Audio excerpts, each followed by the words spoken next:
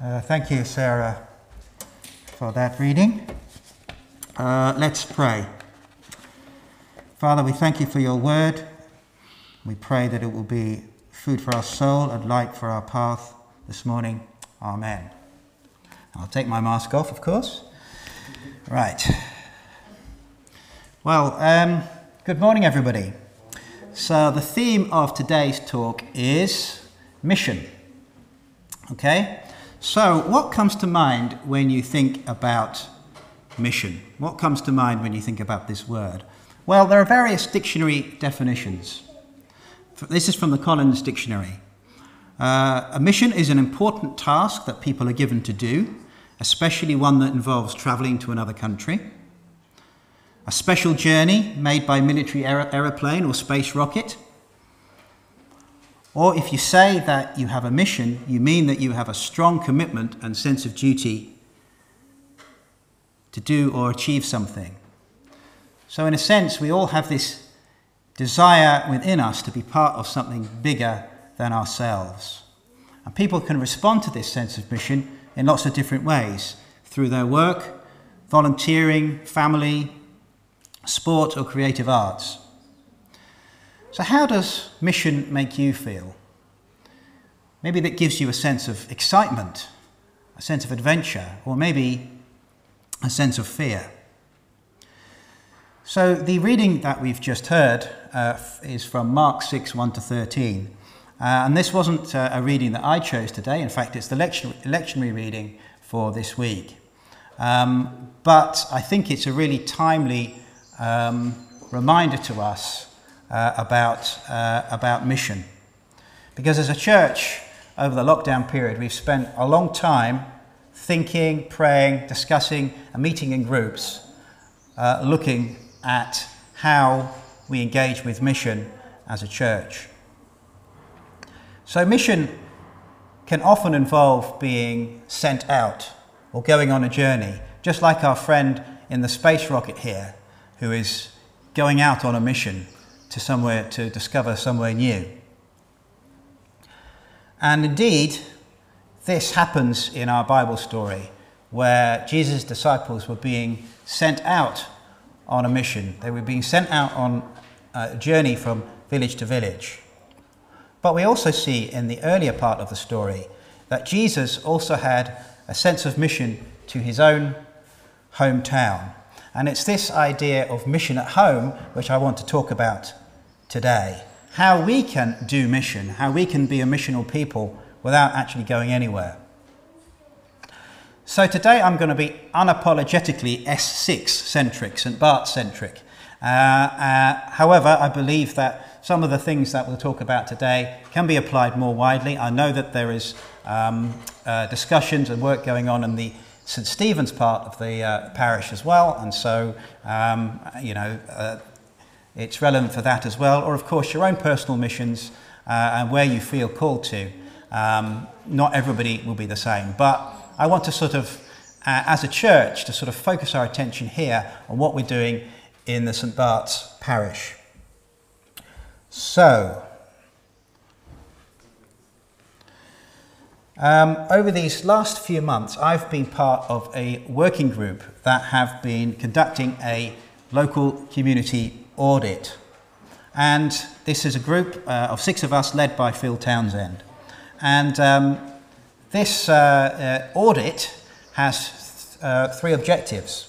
Firstly, to help us as a church determine where we can be most effective as salt and light for the Lord in the area around St. Bart's, and how best to use our resources of building people, gifts, time and money.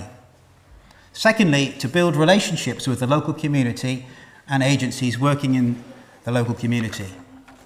And thirdly, to engage members of the Vine congregation in actively thinking about mission and for people to be involved in the process and thereby grow spiritually. So what have we done so far? Well, essentially it's been like a bit of a listening exercise, trying to gather information about this area where we live and where we meet as a church. So we firstly commissioned a suite of local insight data, so finding out about levels of poverty, migration, health, education, crime, all sorts of other data about this parish, about this area. And then going on from that, we have done a set of informal, semi-structured interviews with stakeholders around the local area. So this has included school head teachers, community centres, businesses, local councillors and other churches. And through that we've been collating information from other agencies to help us better understand our community.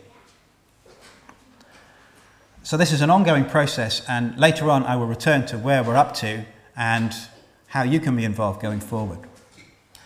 So it's important to remember that St Bart's in 2021 is a very different place to where Jesus and his disciples were in the 1st century AD. But I think there are principles that we can draw on from this story. As I've been reading it and thinking through it over these past couple of weeks, there are definitely some key principles that we can draw from what Jesus and his disciples were doing and apply that to how we do mission here in 2021. And there are three things that I want to pick up on today, and they are relationship, repentance and rejection. Relationship, repentance and rejection. So let's start with relationship. So let's, if you have a Bible open in front of you, that would be very helpful because I will be referring to the passage as we go along. So what instructions did Jesus give the 12 when he sent them out on their mission? And let's look at verses 7 to 10. Calling the 12 to him, he sent them out 2 by 2 and gave them authority over evil spirits. These were his instructions. Take nothing for the journey except a staff, no bread, no bag, no money in your belts. Wear sandals but not an extra tunic. Whenever you enter a house, stay there until you leave that town. So basically, he sent them empty-handed. What was Jesus thinking?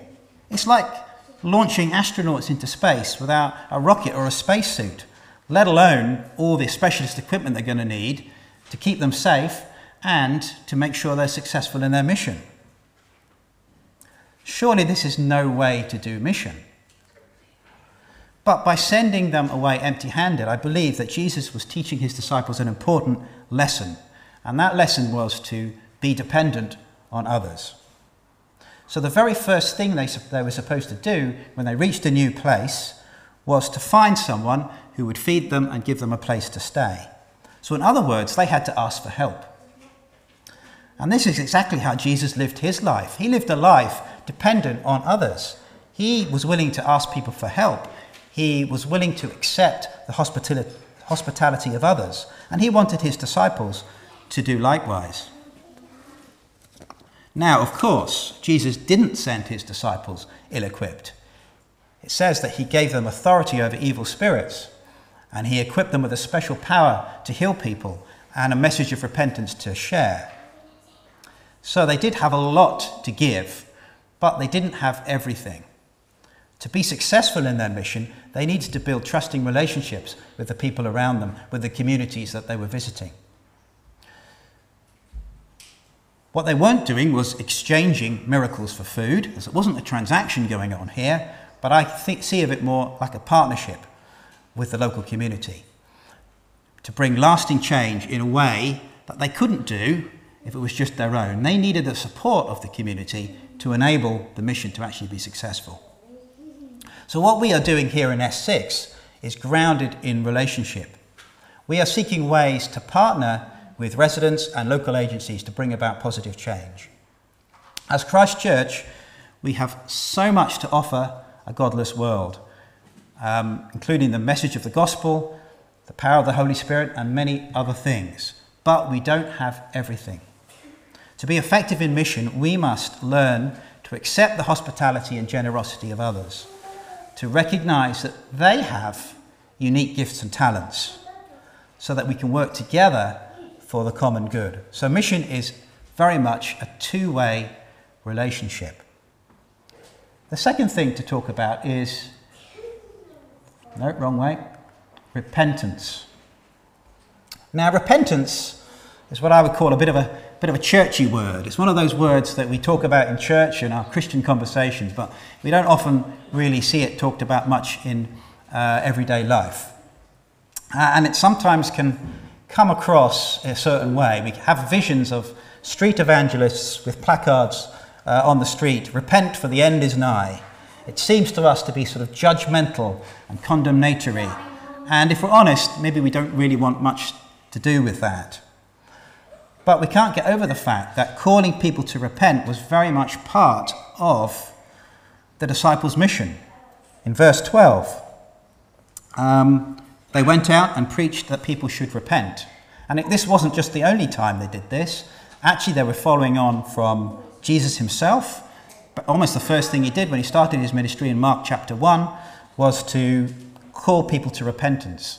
And before him, John the Baptist was preaching the same message. And of course, they were just following the traditions of the Old Testament prophets who could see what was going wrong in their nation or in their community. And they called people to repent, which was to admit that they've got it wrong and to commit to changing. And to give an example of what I think repentance looks like and how the church could be part of this, I actually want to read you a story. And this is from a diocese in Uganda, which is supported by Tearfund. And this is a true story, however, the names have been changed to protect identities. Robert was an alcoholic. He didn't want the life or the family that he had. His wife Elizabeth and their 4 children lived in poverty. Elizabeth did what she could to keep the home, their family fed and clothed. But Robert spent the little money they did have on drink, risking his health and the future of his children. The family felt humiliated. What was happening was clearly seen by the rest of the village in northern Uganda. Elizabeth says that when Robert was drunk, he would beat her. If she heard him coming home, she would escape and climb up a tree to hide from him. She frequently ended up spending the night in the tree, too afraid to climb down. When Tearfund's partner, the Diocese of Kitgum, came to the Kembers village, Robert and Elizabeth became one of more than 700 married couples who took part in a training course called Faithful House. The course is designed to improve relationships between husbands and wives for the good of their family and wider community. The idea of Faithful House isn't just to save marriages. The rate of prevalence for HIV is still worryingly high in the region, despite years of intervention. The diocese realised that, to make a real difference, they needed to tackle some of the dangerous cultural norms in the area. These included polygamy, early or forced marriage, and high-risk behaviours such as drug and alcohol abuse and promiscuity. The training and counselling Robert and Elizabeth received has completely transformed their marriage. Robert feels relieved and free. This training was God's plan for my family, says Robert. It was an eye-opener for us and totally transformed our marriage. I have seen the Lord delivering me from being a slave to drinking. We are happy and are planning and working together to transform our situation. There are plenty of ways they will be able to do this. Vulnerable couples like Robert and Elizabeth are receiving special training and support to help them generate a proper income. They'll learn about how to join a local savings scheme and receive training in business skills, agriculture and financial management. The couple went on to have a church wedding at the end of the course, something they didn't originally have. It was an important statement to the couple. God was now at the heart of their marriage. Although his friends hated him for deserting their drinking group, his family is peaceful and Elizabeth no longer has to sleep up a tree. So that, for me, was a brilliant example of repentance. Here's evidence that when a sinner repents, everybody wins. And when Jesus' disciples went out to the villages, they brought with them healing and miracles. So they were giving stuff. And that was good. But if that's all that they did, and the people there did not change their thinking, did not change their behaviour, did not change their ways, then actually there would be no lasting change. They would go back, people would become sick again, they'd go back to the way they were before. So as a church, we can give people free stuff, but if that's all we do, and we are unwilling to challenge harmful behaviour, of course within a spirit of forgiveness and acceptance, then there can't be lasting change. So repentance does need to be part of what we do. And of course, repentance has to start with us. This is not something that people outside there need to be doing. That's what people inside this building today need to be doing. So we can't expect others to repent if we aren't doing so ourselves. Then the final thing that comes out of this passage is rejection. So Jesus was very concerned about preparing his disciples for being rejected.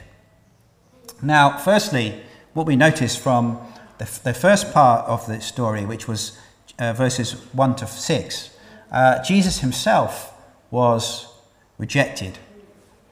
And for him, he was not just rejected by strangers, but by his friends and family, by people who knew him. In fact, we could almost say that Jesus' whole life was like a story of rejection, really, which culminated on being crucified. So he knows how we feel. Rejection is never nice, particularly when it's people that we know. Sometimes if a stranger kind of says something nasty to us, we can kind of let it go. But when it's somebody that we love, our friends, our family, people we know, then it can really hurt. And Jesus understands how that feels. So he had rejection himself, but he also instructs his disciples to respond to rejection. And what does he say? Well, we see this in verse 11. If any place will not welcome you or listen to you, shake the dust off your feet when you leave as a testimony against them. Now this seems a little bit of a strange thing, so I did a little bit of reading on this to try and work out what does this really mean. Well, apparently this idea of shaking the dust off your feet when you leave a town, this was a Jewish custom that they did when they passed through Gentile towns. It was a way of sort of showing their separation from Gentile influences and practices. So the contrast here is that if they were not welcomed, they should do this, shake the dust off their feet, in order to be a sign that they wished to remain separate from people who had rejected Jesus and his message. So they were not to take this rejection personally, but actually leave that village in God's hands and then move on somewhere else. Rejection is not failure. Okay, I'll say that again. Rejection is not failure. In fact, if we are faithful in our mission, it is almost inevitable. So as we try to build relationships with others, as we try to call other people to repentance, there will be some who don't want to know, and there will be others who are actively hostile towards us. So we should not take this personally, but recognize that as part of God's mission.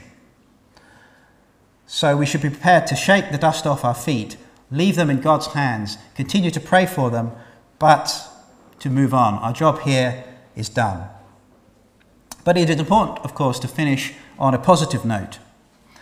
In Matthew 28, when Jesus is finally sending off his disciples for good out into the world on their own, these were his final words. Surely I am with you always to the very end of the age. So people out there might reject us. Sadly, sometimes we can be rejected even by others within the church. And indeed, we have all at some point rejected Jesus. But Jesus will never reject us. And it's that truth which should give us the resilience that we need. So, what next? Alan, this is your cue, please. So what Alan is going to do is going to give out a document to you, and this is the next part of our local community audit. And this is where we want people in the church to be involved. And of course, if you're watching this online or on catch up, don't worry, we'll make sure that this material gets out to you at some point. And there'll be loads of sheets left that we can leave here in the building. But what this is what we want to do next is to have some conversations with people in the church if you would like to be part of this. So this will be led by Phil, Andy, Tina and Amy, who will be having conversations with people really to explore what does mission mean to you and how as the Vine can we to do as a way of taking this forward and thinking about what I've just said is to engage with this over the next few weeks just consider being involved, and all the details are there on the sheet about how you can say, yes, I want to be involved in this, I want to have this conversation, and I want to see what more I can do. And another thing that we'll be doing probably in September is we also want to do some surveys with members of the public within our area, maybe outside the school gates or outside the shops or pubs, to be listening to everyday people on the streets about what their needs are and how we can best be supporting them. And so we would like volunteers to help with those surveys. So please think about if that's something that you would like to be involved in, and we will give more information later on. So this is really just a call to think about this further and consider your own involvement. So we are all created with a sense of purpose, to be part of something bigger than ourselves. And so over these next few weeks, let's consider how we can be partners in God's mission here at the Vine.